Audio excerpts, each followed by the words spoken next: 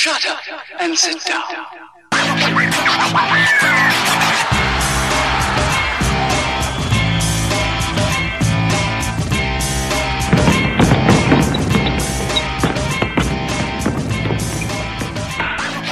Started yet because normally someone just starts the show randomly and that's how we know it's time to begin. I actually hit start recording literally right before you just said that.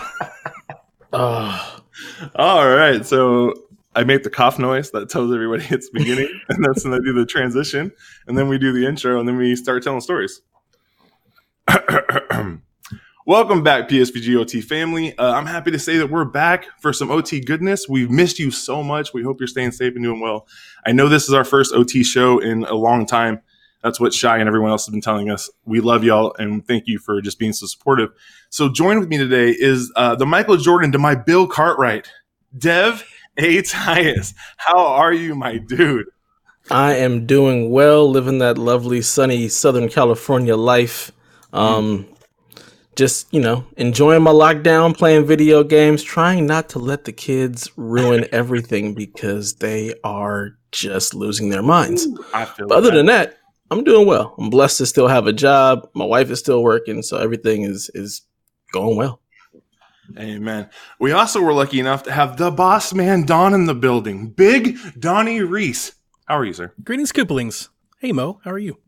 I'm always good. What is a Koopaling? I've wondered that for years. It's Bowser's kids, the Koopa kids, Koopalings. Oh. How do you not know that? Do I look like I know Nintendo? I play You know enough. You have a Nintendo. I play MLB The Show. I play hockey, and I play FIFA. Those are my games, my guy. Oh, wait, and Call of Duty. Man, I'm getting really good at Warzone. I'm just saying that right now. Like, I could probably carry someone to a top 5 finish with them doing nothing. I'm just throwing that Humble out there. brag. Humble brag. Every once in a while, you have to, right? Someone's got to say something nice.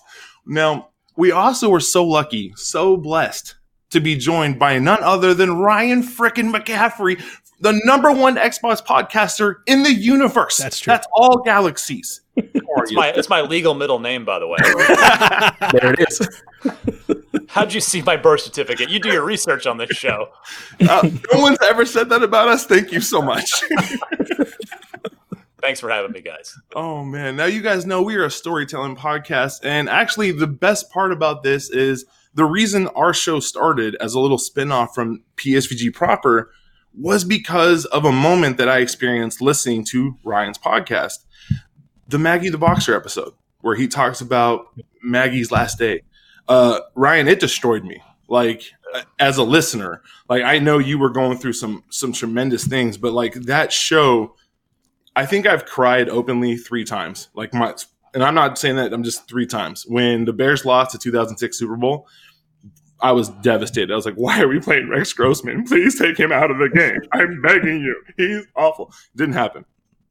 The first month of being married, I just realized like how lucky I was. Like, my wife and I have been together 13 years now, and she is like my rock. She's like, she makes me a better human being. I love her to pieces. Like, I really like was sitting there just overwhelmed with thankfulness. And then your show, like that show, like, I ran and hugged my dog Daisy and like held her, and she was like 8 at the time, like in my arms, like cradling her. She's a big old dog. And my wife goes, I was like, what's wrong? Nothing. It's fine. Everything's okay. I just love Daisy so much. It was tremendous. I just want to say thank you, because after that show and hearing Jared talk about Pockets Full of Soup and the story they were telling, I went to Boss Man Don and said, can I tell stories? Like, I'm not good at the video game journalism or any of that stuff. Like, that's not my wheelhouse, but I would just love to talk stories. So thank you so much, man, for being so transparent with your community. We love you to pieces. So I just want to make sure I told you that. You're very kind. Yeah, it's that was, I mean, it's a thing where, well, I could try to just hide it, right? And just try to keep it together for an hour to do a podcast. But I've just always been an honesty is the best policy person in my life. That's been a guiding principle for me. And I don't just say that like as a saying, like I have found that I get better results in life as far as sort of my interactions with people and both business wise and personally. And it just, that's how I am wired. That's how I want to be. I don't want to be a person that's being deceitful or telling little lies here or there. So it's just, during that time, that was just what I needed to do was just be honest about what was going on, even though it was probably not what a lot of people wanted to hear. They're looking for Xbox news, but hey, that's, we're people too, as doing our work at IGN that we're so lucky to get to do. And we're people too. And that was just a thing I was going through. And I, whether you liked it or not, and obviously you kindly, you responded to it, and it meant something to you. And I appreciate that. That's just how I had to do it. No, it was one of the most powerful moments of any podcast I've ever heard. And we actually we got to be on a show with Mark Medina, who's on Unlocked every once in a while. Mm-hmm. And we were actually telling him, like, those are our favorite moments, when you guys get to be a little more transparent with who you are on the shows instead of it just being about the game. So yeah, thank you so much. So today's story that we're going to be telling, and so for Ryan, who's never been on the show or maybe heard it, here's how it works. I come up with an idea of a story, something I'd love to hear from everybody, and I give you an example to give you time to think about it. So the story we're going to tell is your best sports memory as a fan, as someone partaking of the sport. And so my best sports memory, and I actually was talking to Donnie and Dev about this a while ago, was in 1990, when I got to go with my foster family to watch the Bulls play the Blazers in Chicago. And this was a regular season game. And I watched this young Clyde Drexler just giving it to Jordan. And I watched Jerome Kersey rise up and slam this thunderous dunk down, and Uncle Cliff Robinson burying a three. And I was like, these Blazers are spicy, man. I'm telling you, these guys are something else. And my family's like, we're Bulls fans? Like, I don't know why you're cheering. And I'm like, you guys know I'm Chicago through and through. My Cubs, my Bears, the Blackhawks, and the Bulls. And I remember as the game went on, I was so in love with the way this Blazer team played. And I remember Terry Porter came up the floor. He did a hezzy to a two-step, jumped and pulled. And I remember going, oh, that is a bad man. Bad man. And so we leave. I believe it was around Christmas time. I'm in like December. And the Blazers ended up winning by like 10. And we're walking. I'm like, man, that Blazer team there's something else. And finally, my sister goes, if you like them so much, be a Blazer fan. I go, maybe I will. And over the next month, I became a Blazer fan. Like, I made the switch. I told my whole family, and I was like, Rip City till I die. Let's go. And then the Bulls won a championship. And then the next year they won a championship against the Blazers. It became really tough, but the memories I have from going to that game and watching the Blazers win, it's one of those where I've never switched teams since, and I don't think I ever will. Yeah. But the switch from Bulls to Blazers happened because Clyde Drexler was magic with a basketball, and Terry Porter was a special point guard. And the fact that they were good enough to make it to the finals and be in the playoff run every year for a couple of years really showed how special that team was. And that's my favorite sports memory as a fan. So was that the first NBA game you'd ever attended in person, or had you been to games before? I've been to a couple Bulls games before that. I actually went to like 4 or 5 the year Jordan would have been 89, 88. And then the next year when they got Scotty, I think it was Scotty was the next year. And I got to go to 2 when they had Scotty, but I was really little and didn't remember him. I'm so jealous that you got to see Jordan play in person. I never got the opportunity. Not to cut you off, but just to kind of on that point, yeah, it's like I am from New Jersey originally. Really, only the Mets. That was my sport as a kid. I hadn't really discovered basketball or football or any hockey yet. So, but when our whole family moved out to Arizona, and at the time, the Phoenix Suns were the only pro game in town. The Cardinals came like the year after we moved there, but they were, of course, if you guys remember, if you're old enough to remember, the Cardinals used to be the laughing stock of the NFL. Like just the absolute. They had the worst owner. They played in the worst stadium, Sun Devil Stadium, the college stadium. Where in the beginning of the season, there were metal bleachers, and it would be 100 degrees in September, and it would just roast. So they were. I didn't get into football for quite a while, but the Suns were it, man. And but of course, the East only plays the West twice a year, once on each home floor. And the Suns were always good. So I never got to see. I never got to see Jordan play because the Bulls would only come once, and it was a tough enough ticket without Jordan coming to town once. So I'm jealous for sure. Yeah, we moved. We lived on the north side, maybe 2 blocks from Wrigley. Wow. We lived in one of the little stone doors over there, and so we were literally like you could get to Wrigley and Soldier Field pretty easily. Like those are pretty easy, and it was a little bit tougher to get over to where the Bulls played. And then we moved in '93. To Portland, Oregon, which was just fate because I was already a Rip City fan. Yeah. And so I remember like the first time we went to watch a game in Portland, it wasn't the Memorial Coliseum may have been the worst comparison because that stadium was so busted. It was so bad. I just remember like the first time I watched the Blazers play on their home court, I was like, this is not the same atmosphere that I had with the Bulls. I'm going to keep cheering. But yeah, so Dev, favorite sports memory as a fan? My favorite sports memory probably has to be the 2000 Lakers championship. Me and my boy Doug, we would go because they would actually host the away games in the Staples Center. So you could go to the Staples Center and watch the away games on the Jumbotron or whatnot that they had there. And just the atmosphere was just electric and awesome. And we went to every single one of those games. We took his son with us to the games, and it was just so much fun. Just watching the Lakers finally get this championship, watching them just beat up on the Pacers or whatnot. It was just so much fun. And me and my boy Doug, like we just have been diehard Laker fans. We went through the Del Harris era, which was just like you got 4 All-Stars and you can't figure it out. Then them trading away my boy Eddie for Glenn Rice, who forgot how to play basketball once he became a Laker, like just couldn't dribble to save his life. Eddie Jones was cold though, man. Yes, he was, and I'm still hurt off that trade. I'm still sad about that. But just coming up in LA, being a Lakers fan, being able to see Magic before Showtime died out, and then going through the dark ages of the Sedale Threatt era and Cedric Ceballos and George Lynch. Don't be hating on the Iceman. Oh, I love on Cedric.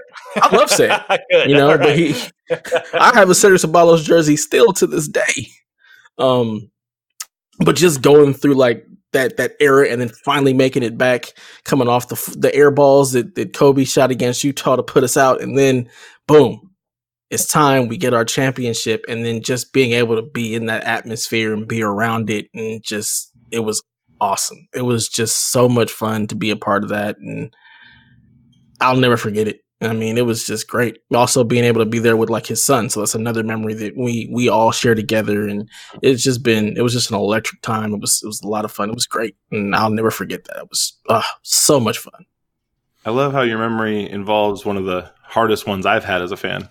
Because that was the year they beat my Pippen-led Portland Trailblazers. Mm-hmm. After we were up, I believe we were up 2 games. And we squandered that. Oh, tough times. Ryan, favorite sports memory as a fan? Gosh, boy, you guys are jogging up a ton of great memories. Now, you got to remember, so I'm originally from New Jersey, grew up a Mets fan, like I said, but really we moved to Arizona, not just my family, but like our whole extended family. Kind of everybody left New Jersey, out to Arizona. And when I was in, was that 2nd or 3rd grade. So really, like, I was dyed-in-the-wool Arizona sports. We got the Diamondbacks in the franchise. The expansion team was awarded in '95. I had a Diamondbacks hat right then and wore it for 2 years until they actually played a game. And the Suns were beloved. The Cotton Fitzsimmons Suns, the KJ Chambers Suns, and then Barkley comes to town.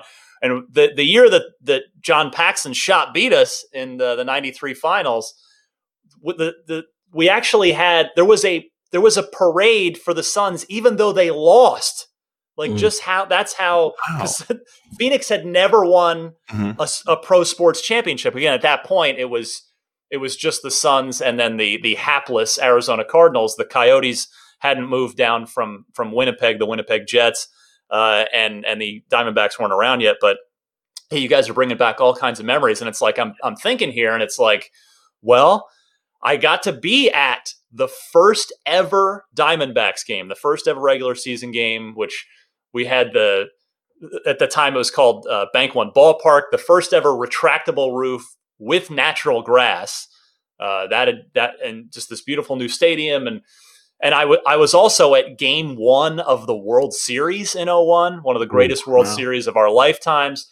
But just thinking more about it as you guys are talking, I would have to say my best sports memory is the first ever Major League Baseball game I attended. Because I'm like, for me, it's baseball's up here, and every other sport is just not that they're low, but it's just that's how high up baseball is. I'm a baseball guy through and through. And the first time I ever went to a game, and you have to remember, so I'm 39, and in fact, so I wish.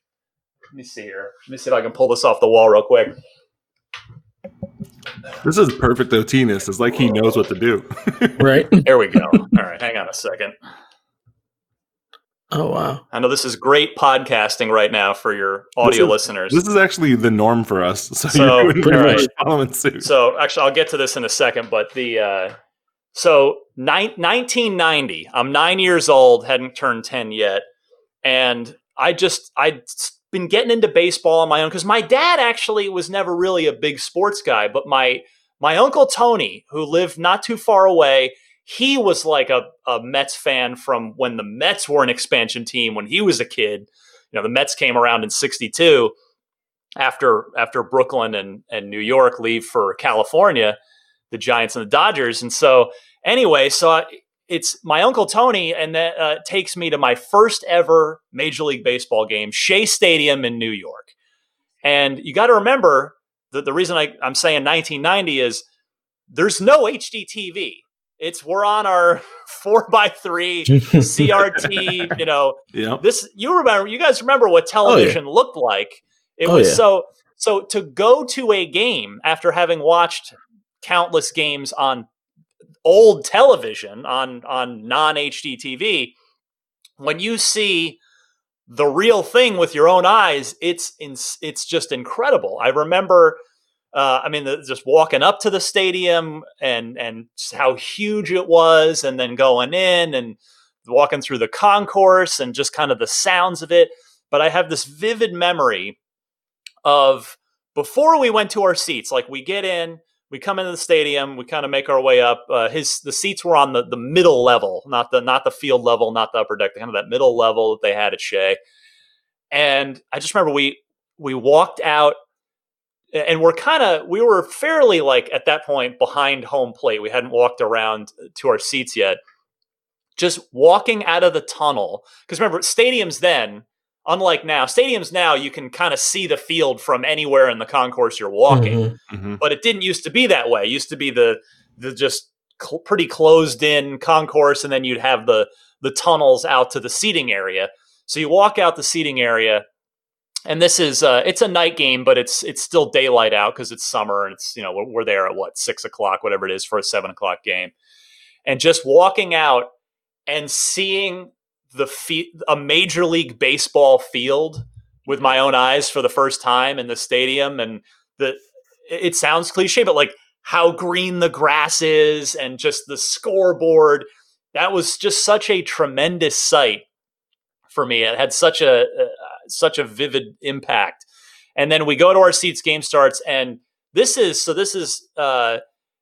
he's past the peak of his powers, but this is a still pretty good Doc Gooden pitching that night. Okay. That's Darryl Strawberry. This was a real good Mets team. This was they didn't end up winning. I don't think they ended up going to the playoffs that year, but they were in first place for most of the season, including the night we were there.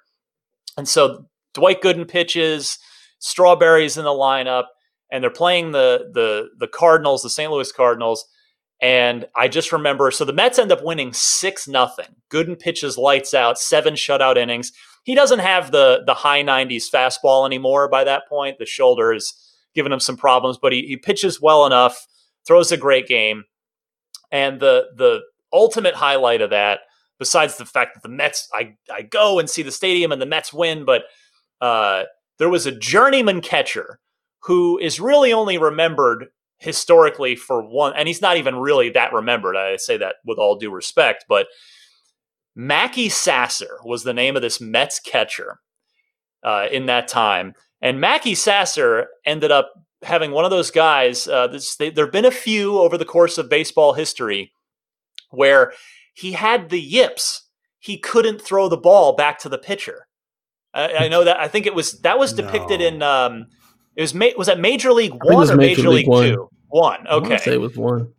No, it would have been 2. It was the big guy from like Nebraska who looked like a linebacker. Oh, that's right. Yes. Yeah. Okay. So that was like that actually happened. You don't hear about it anymore. I guess I don't know if we've just we've got sports psychology to make sure guys can get shaken out of that or what. But Mackey Sasser actually had suffered from that mental block, but not at this point. At this point, he's catching for the Mets. And anyway, the reason I'm bringing him up is because the Mets are up 2-0. Dwight Gooden's pitching well.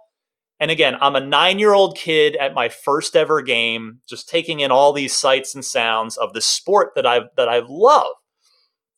And Sasser comes up with the bases loaded, and he hits a grand slam home run. And I tell you, Shea Stadium, and again, older state, you could feel like the stadium shake just a little bit. Like it was the eruption. I mean, this is back to not only the Mets were good, but they were full every night. You know, it was 40,000+ fans every night. So this Sasser hits a grand slam right down the right field line. We were kind of sitting, like I said, that middle deck, just off to the third base side a little bit, but still on the infield. And I just remember seeing this ball off his bat, just going right, this laser down the line. It goes over the fence, and just the Shea Stadium just erupts, and it's just this insane thing. And we're just flipping out, 6-0 Mets, and then the Mets cruise from there. And it was just such an incredible first ever live baseball moment for me, and one of the best gifts I've ever received in my life. My Uncle Tony had the foresight, and I thank him to this day. I bring it up sometimes because I guess this year this will be the 30th anniversary of this game, because it was 1990, right? Yeah. So, but for Christmas that year, we'd gone to this game and it was amazing. It was either my birthday or Christmas. I opened my gift from him, and it's this. He had let's see if that can see that. Oh, so man, yeah. he had saved, he'd saved the box score and the newspaper write-up from the game, and he said he had a friend of his do up this like nice little Ryan's first Mets game thing, and had this whole thing framed. This has been on my wall ever since. And I still look at this sometimes, and I read the story. The doctor is in again. Dwight Gooden, his shoulder stiffness of this past week, clearly history, returned Sunday night after a 2-day hiatus and helped pitch the Mets to a 6-0 victory over St. Louis before 41,946 at Shea Stadium. Gooden allowed 6 hits, struck out 4, and walked 1 in 7 innings to win his 8th consecutive game in 9 starts. He also preserved the Mets' 1-game lead atop the NL East over Pittsburgh. Blah, blah, blah. Catcher Mackey Sasser delivered most of the offense to which Gooden is becoming accustomed with his first career grand slam, which broke open the game in the 5th. So I still look at this frame, this picture. I still love it, and I'm so happy to have that memory preserved. In fact, it's funny that we're now talking about this, because just by sheer coincidence, very recently, like during this quarantine, sometime in the last couple of weeks, I actually had the thought, I was looking at this on the wall, and I thought, well, wait a second, everything's on the internet now. Maybe this game, somebody has uploaded like a VHS tape of it somehow. maybe it's online somewhere. So I went looking for it on YouTube, and I didn't find the whole game, but I found like an ESPN highlights package from around baseball that night that had the highlights of this game. And I found just like I guess it must have been a New York, I don't know, maybe a local broadcast, the highlights of it. So I watched back the Mackey Sasser Grand Slam for the first time in like 30 years. So That's awesome. That is so cool. Donnie, how about you, man? Sports are awesome. So Ryan shared that he likes an underdog, and I come from the land of lovable losers. By Cleveland, by Columbus. I'm an Ohio sports fan, and I mean, I'm going to tell you my favorite moment as a fan was the Cavs championship, but I'm going to give you an abridged version as to why. 1990s, like 95, 94. I'm like 7 years old. I'm just kind of coming into, awareness of sports and really understanding like how they're played. And I think that's for a lot of people. I mean, as Ryan just shared, it's a tremendous story. It's where you grow an attachment and affinity because, you're a kid. You just have pure joy, like you're not wrapped up in free agency and numbers and contracts and any of that extra stuff that you learn later and as an adult. And coming from, or at least from where I'm from, like it's communal. Everybody loves the teams. Nobody likes the other teams. Nobody would ever condone Coach Mo adopting another team. Like these are things you just don't do. It was more like nope. A dare. Nope. They were like, you wouldn't leave our Bulls. Nope. And I was like, I'm going to do it. I'm jealous of that because as an Arizona sports fan, like I'll be the first to admit, by and large, Arizona sports fans they're crappy fans right. in the sense that everybody in Arizona has transplanted there from somewhere else. I came from New Jersey. Like there aren't even now, like the generation coming up, it's still like the Diamondbacks struggle. Like anytime the Cubs come to town, I know that a lot of teams can claim that the Cub fans invade, but Dodgers, Cubs, like you see it's rough with Arizona sports. So I actually like, I envy you as in that sense, as an Ohio sports fan that everyone is all loyal. I mean, I feel personally, and I'm not saying this just because I am a fan, although biased aside, I feel like I'm a part of the greatest fan base in the world. I think it's shown or almost been proven many, many times over. I mean, we lose complete entire seasons. We go winless. We still sell out. We still show up. We put a Browns player on the cover of Madden the year they opened up for fan voting. Like, of all the things for the Browns to do, it's like the fans cover. Oh my god! Was that Peyton Hillis? It was Peyton Hillis. Yes. Oh gosh, Peyton Hillis. We are. I think we're very. I was telling Dev on our DLC episode in growing up there, especially in the 90s when it wasn't like today. It's kind of fancy and it's kind of trendy, and Cleveland's kind of a cool town. It wasn't when I grew up there.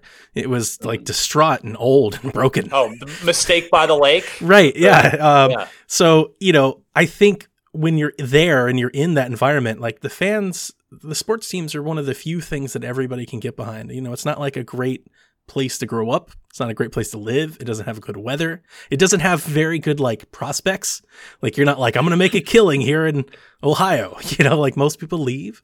So it's just kind of, I mean, I think a lot of people ride or die with them. And coming up, so much of my sports allegiances are tied to heartbreak. Absolute, complete, and utter heartbreak. I live in Georgia now, as you guys know, and most of my family is from Georgia. And the year that the Indians played the Braves, I had to root against the majority of my family, who were teasing me constantly. 95, right? Yeah, and I was in tears. That was the one Braves World Series all those division titles. The only one that they actually won was against whose team? My team. Just like the Cubs, whose entire curse has been historic. Yep. Who did they beat? My team. The Marlins. Losing. The team that like should never win a World Series. The Marlins. They hit a blooper in the 9th when we're up. Like that was it. That was our moment. Lost.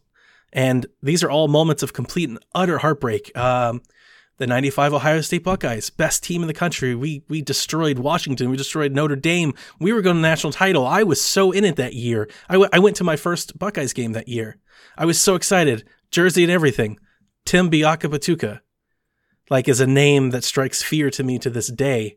He ran for 300 yards on a terrible Michigan team, our one and utter rival, and we lose our chance to go to the national title. So we lose to like this 5-7 Michigan loser team the last game of the year. So like it's so funny because like my kids, I think, have adopted the Ohio State fandom. I don't push it on them. I just think they kind of adopted it through me. And they don't know what it's like to lose to Michigan. We've dominated them for so long. They're like, psh, these guys suck. And they'll even bring it up. Like they tempt fate. They're like, we should let them win one year. I'm like, no. What are you talking about? Like I am enjoying. Never let them back in. Never. I was like, I hope they lose every game for the rest of their lives because I only know that heartbreak as a kid where we never beat Michigan ever for like a decade. So you fast forward through all of that. LeBron happens. I was always a huge Cavs fan, even in the early 90s. I went to Cavs games back when they were not very good in the mid 90s. LeBron comes, like I think the entire city gets hope. And I mean, the story's already been written. LeBron leaves. Just like the Browns left, like the owner pulled the Browns, like it's just the lovable losers. Like we always lose constantly. So my favorite moment as a fan, I think, was the day that LeBron announced that he was coming back. I remember exactly where I was. I was at the place where I work now, and I was literally in tears. I think I took a photo and like shared it because I had my phone exploding off the hook. They're like, oh my God, Tony, like this cannot be possible. He's going to Cleveland. And it honestly felt like if we had never won anything, it felt like we had already won something. Just the fact that he came back and kind of showed his relevance. So to make my story a little shorter, you fast forward to the Cavs title. After, I've always said this, we should have won the first one. We were the better team. We just had half a roster. And to come back and win. And I have the distinction. I have witnesses and proof. I have the distinction of calling my shot, which I will bring up for the rest of my life because we were down 3-1.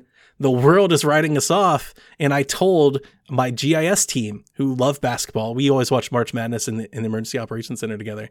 And that's how we use all of the screens in the restaurant in March. We turn on all of the March Madness. I told them they're down 3-1 and I show up the next day with my Cavs hoodie on and they're like, you're toast. And I'm like, you don't understand. This is how this has to happen. Like this, I had undoubted belief. And it's just maybe just fan optimism. I don't know. But if you had asked me that day, the day after we go down the game 4, I would have told you we're winning this thing. I don't know what it was. I just felt it.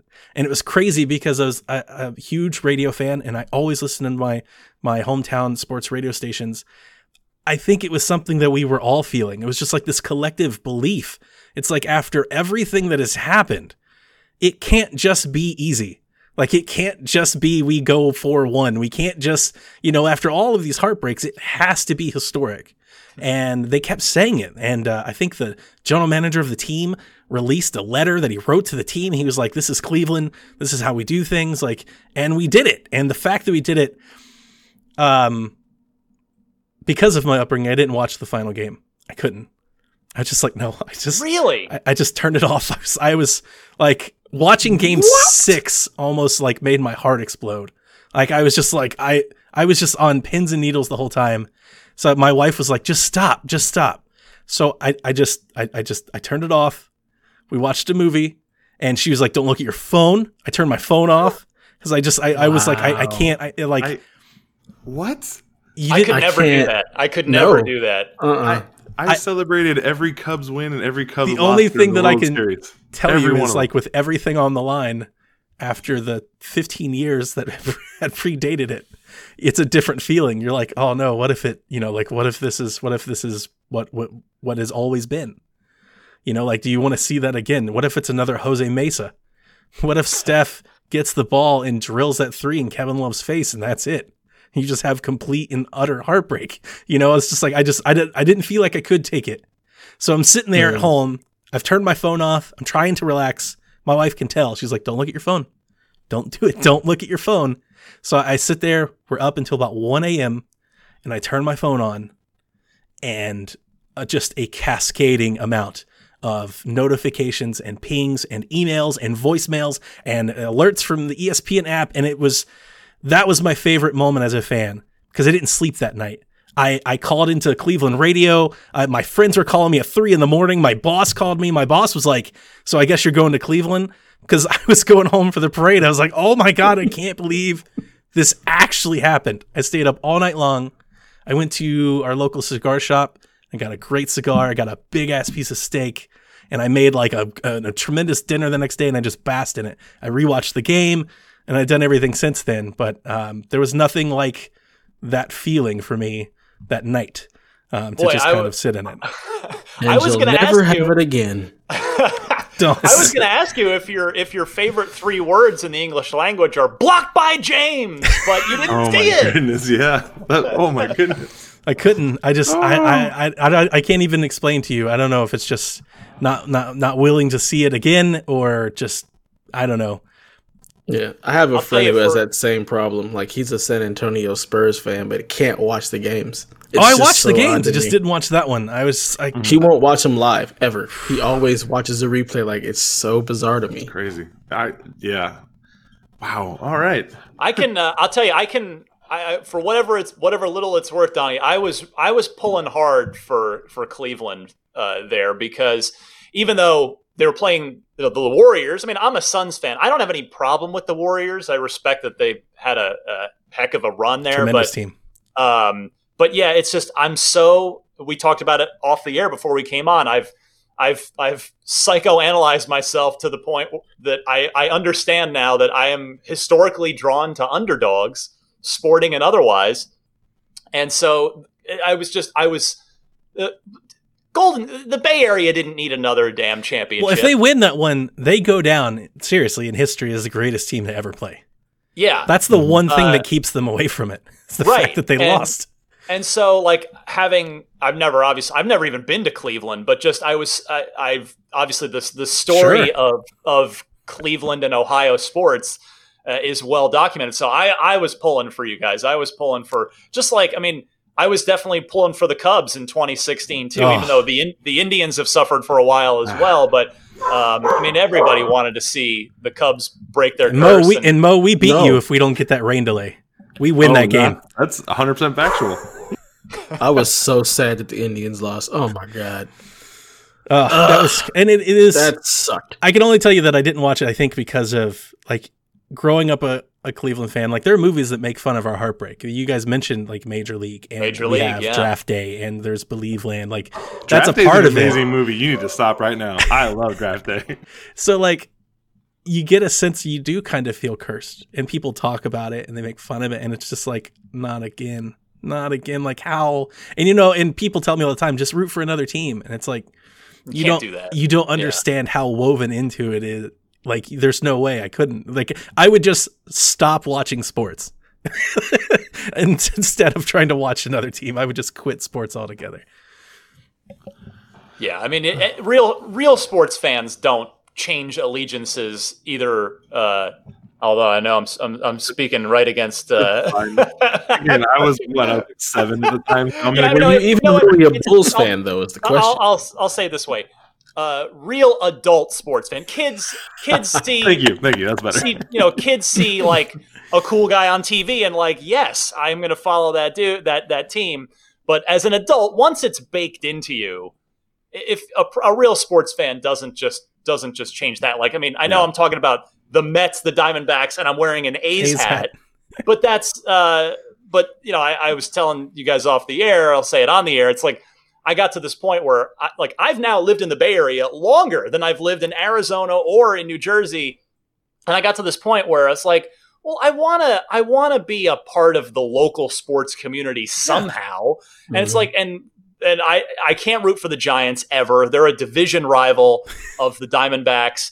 I also I sports hate the Giants to this day, not just because of the division rivalry, but because I sports loathed Barry Bonds. I thought he was a selfish player. I thought he was I didn't think he respected the game with the way he treated his teammates and had the Barca-lounger corner of the locker room where everybody else has a regular locker.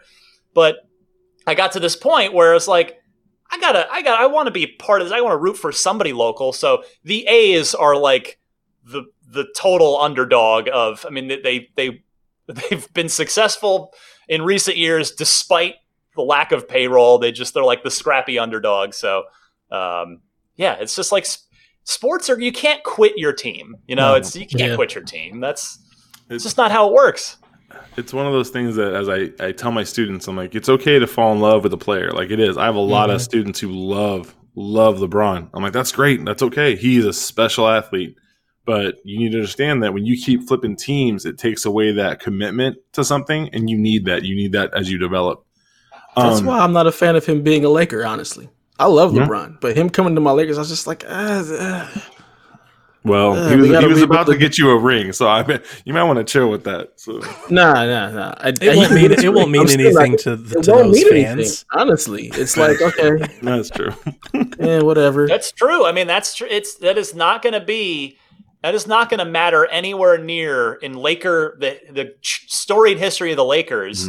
If this season comes back and if the Lakers do take the title, it's not going to hold a candle to any of the Kobe or Kobe Shaq championships. Nope. It'll always be a wannabe. Always be a post. Yeah, pretty much. They'll never adopt them.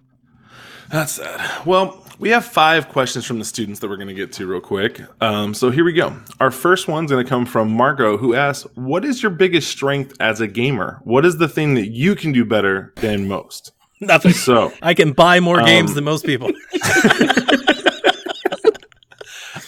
For me, I want to say in Madden, I've won a lot of tournaments. I've done pretty well for myself playing online competitively.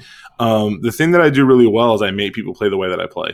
I slow the clock down to an absolute crawl and force you to beat me through the air because that's where the interceptions come from. And you have a higher percentage of picking the ball off than you do causing fumbles. And so I force people to play the way I want them to play. So that would be the one thing I think that I do better than most. Dev, how about you, bud? Not finish games. That's probably my biggest strength. That's good. You are gifted. I mean, I have so many games that I've started and just never finished, either because I didn't want the game to end because I was enjoying being in that world, or life happened in some way that I just never got back to it and finished it. That is probably my biggest strength.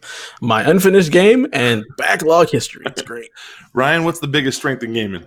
Well, I would say you cannot beat me in a swords only match of Halo 2. Okay. That was okay. Now at Halo 5, it's a whole different story. It's my skills have atrophied, but man, I could still hold my own. Like if we fired up Master Chief Collection, Halo 2 was always my jam, and specifically swords only matches on Halo 2. I just had the timing down and the angles down. Man, that's probably about the only claim to fame I have left as far as gaming skills.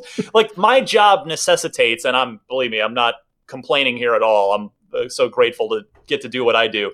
But by nature, we have to be jack of all trades, master of none, right? Because we have to be up on everything. But Halo 2, that was if I could go back in time to any period of my gaming life, it would be fall 2004 when Halo 2 came out and Xbox Live was blowing up, and it's like that era, man, that was the Halo 2 era those were some fond memories right there. Nice. Our next question comes from Jackie, who asks, what has been the biggest change to your fitness plans since the quarantine started? So Dev, we'll go to you first. What fitness plans? Yeah, what plans? There's fitness plans? We have those? Yep. All right. That's the thing? You sure? Well, yeah, okay. Donnie, we'll go to you next. I saw a thing trending around on Twitter that there's this fitness app on Oculus Quest that comes with like a subscription. I don't remember what it's called, and I can't turn my phone on to find out, but I did subscribe to it. They're supposed to send me like a visor thing. I've been telling the wife, like, we've got to do something, because I've been grounded at home. Like, we really haven't left the house in like 2 months, and I've already like ballooned in weight, just because it's easy to like sit around and snack and stuff like that. And I was telling her yesterday, I was like, we've got to do something. We can't just keep sitting here, just eating and hanging out on our laptops on the couch doing work all day. It's very like sedentary. We're just hanging out. So I'm going to start doing something, but I can't claim that I've been doing anything. Okay. Ryan, how about you? I've been trying to do, so I've always been grateful the dog Daisy, who's can't see her, she's off camera, she's laying down in her crate over there, but she always she gets me out. That's all I get to do as far as getting out of the house is walking her twice a day. But I've been doing 100 push-ups a day just to try and get just work something. So sure. That's been something I've been committing to during this. One round or space through? 4 sets of 25. Okay. Nice. So I've actually lost weight during the quarantine. I have Bear and Daisy, our dogs, and they're both over 70 pounds. They're pretty big, and they pull some force. And so I've taken to walking them together. Nice. So we bought one of those leashes that splits into 2. And I'm telling you, I just sit there and do the time under tension for my forearm and just hold it while they're pulling. And that is some sauce right there. But the biggest thing that's been the change, because I'm still lifting weights and doing that stuff, and I have the pool, of course. But the biggest thing was Alana Pierce talked about this game called Beat Saber. Oh, yeah. And doing it on the hard level. Now, I'd played Beat Saber a couple times, but I'd never really messed with it more than that. So we kicked it up to the hard level, and I'm talking, I was sweating. Oh, yeah. I was like, what is this magical device here? And that's on the PSVR. And so every night, my wife normally goes up to bed with our daughter around 9:30. 9:30, I kick that thing on, I move the table, and I kick it up to hard, and then I don't remember what the next difficulty I was at, and I just keep trying to beat the scores, and I'm just drenched in sweat after 30 minutes. And I'm like, okay, Beat Saber and me are about to lose these pounds, and it's been crazy. It's been really fun. So if you like that, you should try Box VR and Pistol Whip. They're both kind of in the same vein, but they give you a little variety there. Well, I've been playing a lot of the Everybody's Golf in VR. That's a good time. It's not as good. Do you remember the one that I told you about that was on the PS3, the Tiger's Wood 11 on the PlayStation Move? Best golf game I've ever played because of how great the Move worked with it. And I just hit a table. Sorry. Great radio there. All right, our next question comes from Trish, who says, if you could, would you add or take a day away during the quarantine? So, Dev, would you add a day, so making it an 8-day week, because you want more time? Or would you take a day away? It's been just crazy being locked inside. What does that mean? So, because if you have an 8-day week, it's still just a total of 8 days. If you have a 6-day week, I'm very confused. I think what she means is would you want an extra 24 hours to use to work on things during this quarantine where you're stuck at home? Or are you going so crazy you want to take 24 hours away? Oh, okay. I got it. I guess I would add, because I'm not going crazy at all. I feel like as a gamer, I've been set for this my whole life. I have no problem being at home and not going anywhere. I have my 2 kids, they're 4 and 8, so we get outside and we're riding bikes and we're playing and we're doing stuff. I do pretty much the grocery shopping if it has to be done, but I have no problem not leaving my house. I am totally good. Me and the wife we're both we straight. We don't need to go anywhere. So we could add an extra 24 hours for me to do other stuff. That's fine with me. Okay. Ryan, add a day or take it away. Do I have to work on the extra day? I'm guessing the added day would be used however you wanted to, and the day you're taking away would be like a work day. All right, then if I could get an extra day off, that would be great. Because it's I'm lucky I'm very fortunate to be able to keep doing what I'm doing, and I've still employed, still able to keep the roof over our heads. So I'm super grateful for that. But it is, you end up, you kind of in front of the computer all day. So I could definitely use an extra day of the week to just be in front of the computer less. And even if I'm just around the house, be not quite as chained to it. So I would take the extra 24 hours for sure. Boss Man Reese?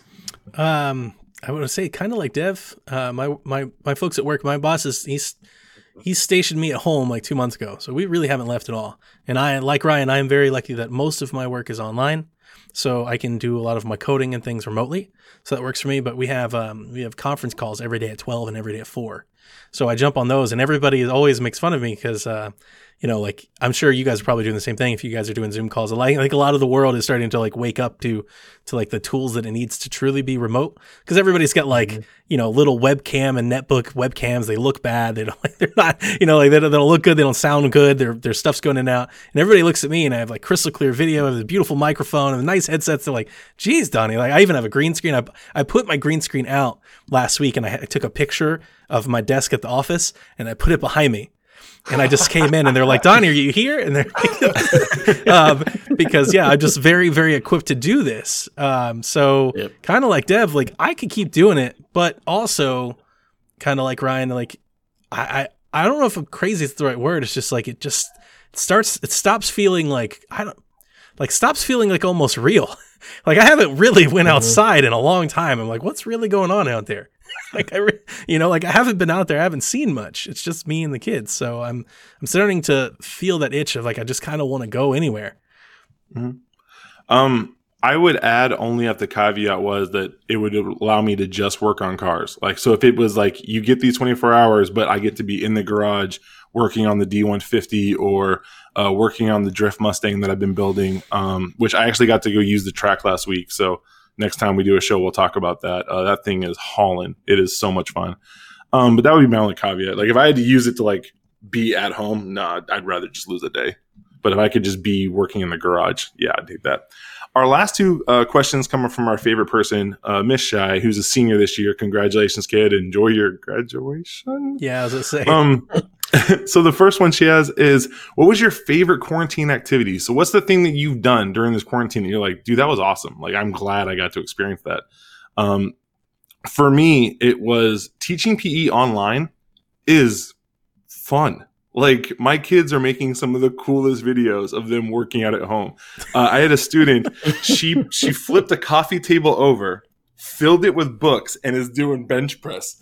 And she took a video of it. I've never laughed harder. She's like, I'm getting the gains, coach. Let's go. I was dying. I was like, that's my freaking kid.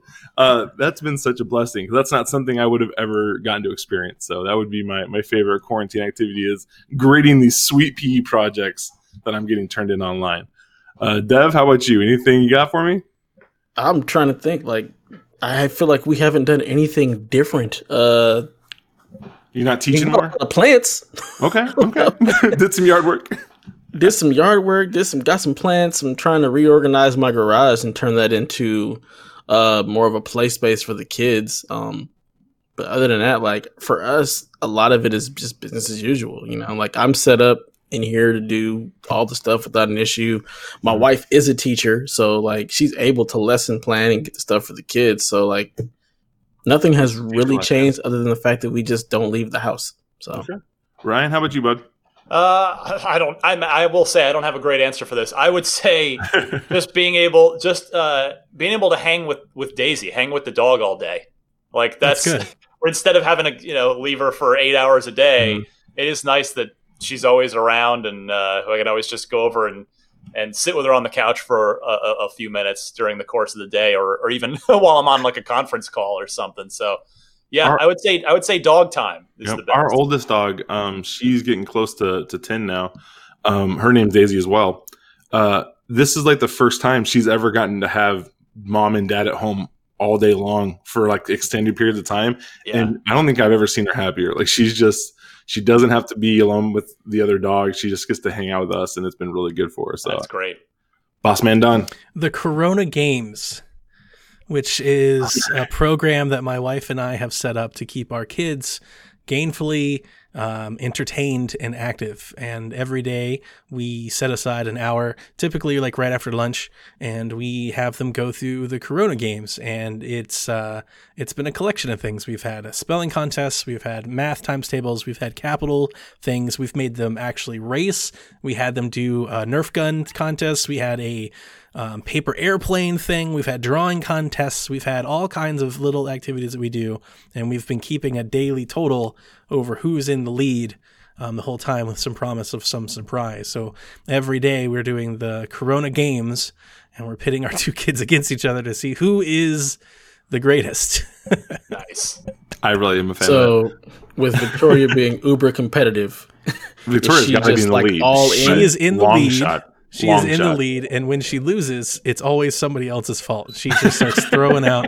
She's got that LeBron factor, man. She gets that face, and she starts pleading to the refs, all kinds of stuff like that. And our last question, this one's just her being her.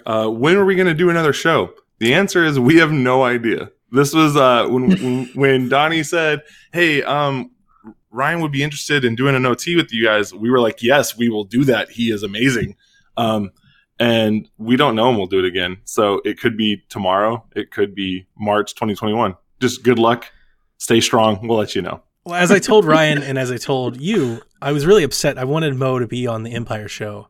But knowing what we were talking about with Ryan and we have scripted out notes, I was like, we were going to be pressed for time, like with Nathan and me and trying to get Ryan through. I was like, ugh. And Ryan, I know I wanted to be very respectful of your time. You're so happy. I'm so happy you decided to come on our show. I was just like, I don't want to push it. I don't want to make it longer. But I mean, you asked him the most important question, which still we have not found out. Where are the missing 114 Unlocked episodes? Because I actually became a fan of Unlocked it was when the Xbox One launched. That was my first podcast experience, was listening to Unlocked. Yep. And I actually wrote in a question and stumped the whole crew of Marty Sleva and Naomi based on, it was the hard drives, like which one was the actual hard drive on the original Xbox or something like that. And I won. That was when you were allowed to give out games. I have Spartan Assault downloaded still on my Xbox, and I got the 1000 on it because I got it from you guys. That's great. But yeah, it was one of those things that was the only question we needed to hear because I need to know where the missing episodes are because I want to hear them all. I don't even know. I don't think we've changed. I don't remember changing providers. We've used Libsyn I think you guys forever. did, actually. As a long-time listener of NVC Beyond and Unlocked, I think there was a period, I know there was definitely a period where Beyond switched feeds or something happened. Because I remember they talked about it online. They're like, we're working on it. We're trying to get the old episodes over. And I know some of the NVC shows, some of the older ones have gone too and the only reason I know that is Podcast allows you to download files. Like Pocket Cast allows you to download local files. So I have a few local saved NVCs that aren't available anymore. that I've backed up off my phone to Google Drive just to keep back to Wind Waker HD releases and Wii U impressions and things like that. Well, I don't have them, unfortunately. So it's just sorry, Mo.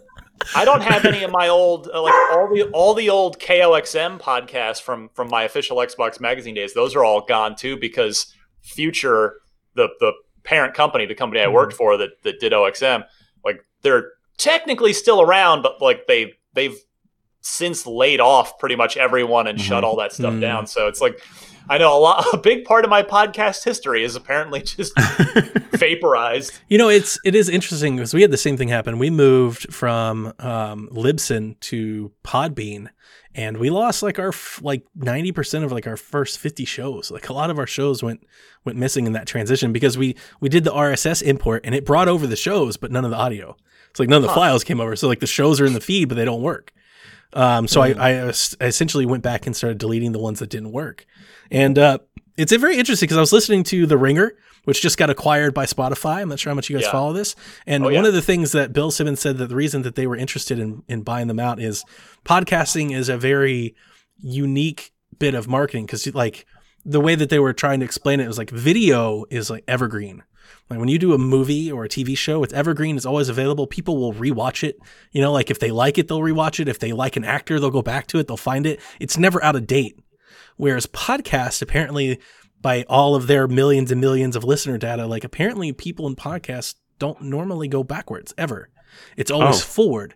But they said they're very loyal. When you have a podcast listener, they tend to stay there. So it's a very powerful marketing group because you can always get impressions every week forward, but the the backlog doesn't really hold value. It's not like a video library. If you're thinking of a multimedia company like WWE or ESPN, that video library isn't all that important. It's really how many people are listening to your show this week. That's they're at least on that side, on the monetizing side, that's what they're focused on. And that's a great point for us to transition to who our show is brought for. We want to thank our great Patreon producer for Give Bill Cartwright the Ball. Giving Bill Cartwright the ball is one of the most important things that you can do in today's day and age. And we want to thank you, Bill Cartwright, for everything you did for the Chicago Bulls. Good job, Mo. Thank you. I had to make sure I got that in today. Oh, man. We were brought to you by Cheese like the last time we did a show. So now it's Bill Cartwright. Now that I've thrown us off the rails, it's time for us to finish the show. So, Ryan, where can all the awesome people who listen to this find you? You can follow me on Twitter at DMC_Ryan. If, of course, IGN, you know about Podcast Unlocked and everything I'm up to over there. And if you happen to be interested in the world of Tesla and the electric vehicles that they are fine purveyors of, I do a weekly Tesla podcast because that's a big passion and hobby of mine on the side. It's called Ride the Lightning. So if you just Google Ride the Lightning Tesla and maybe my name, you'll definitely find it. And remember, his name is Ryan frickin' McCaffrey, and you'll be good to go. All right, Boss Man Don, where can they find you, man? You can find me on all of the consoles that play Nintendo, Twitter, PlayStation, Xbox, Unified ID. I love that stuff.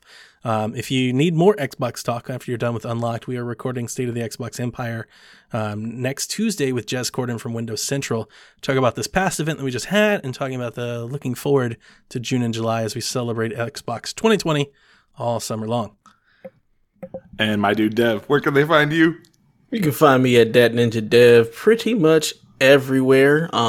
Check me out on the PlayStation Experience. Going to be recording that tomorrow. Just talking about all the good Sony stuff, as well as the Game Tech podcast that we host here. We are building PCs for everybody, turn everybody into PC gamers. It's just a good time. And you can find me at Coach Hulk on Twitter, where I basically talk about the Chicago Bears and Xbox. It's great. It's a really, really fun follow.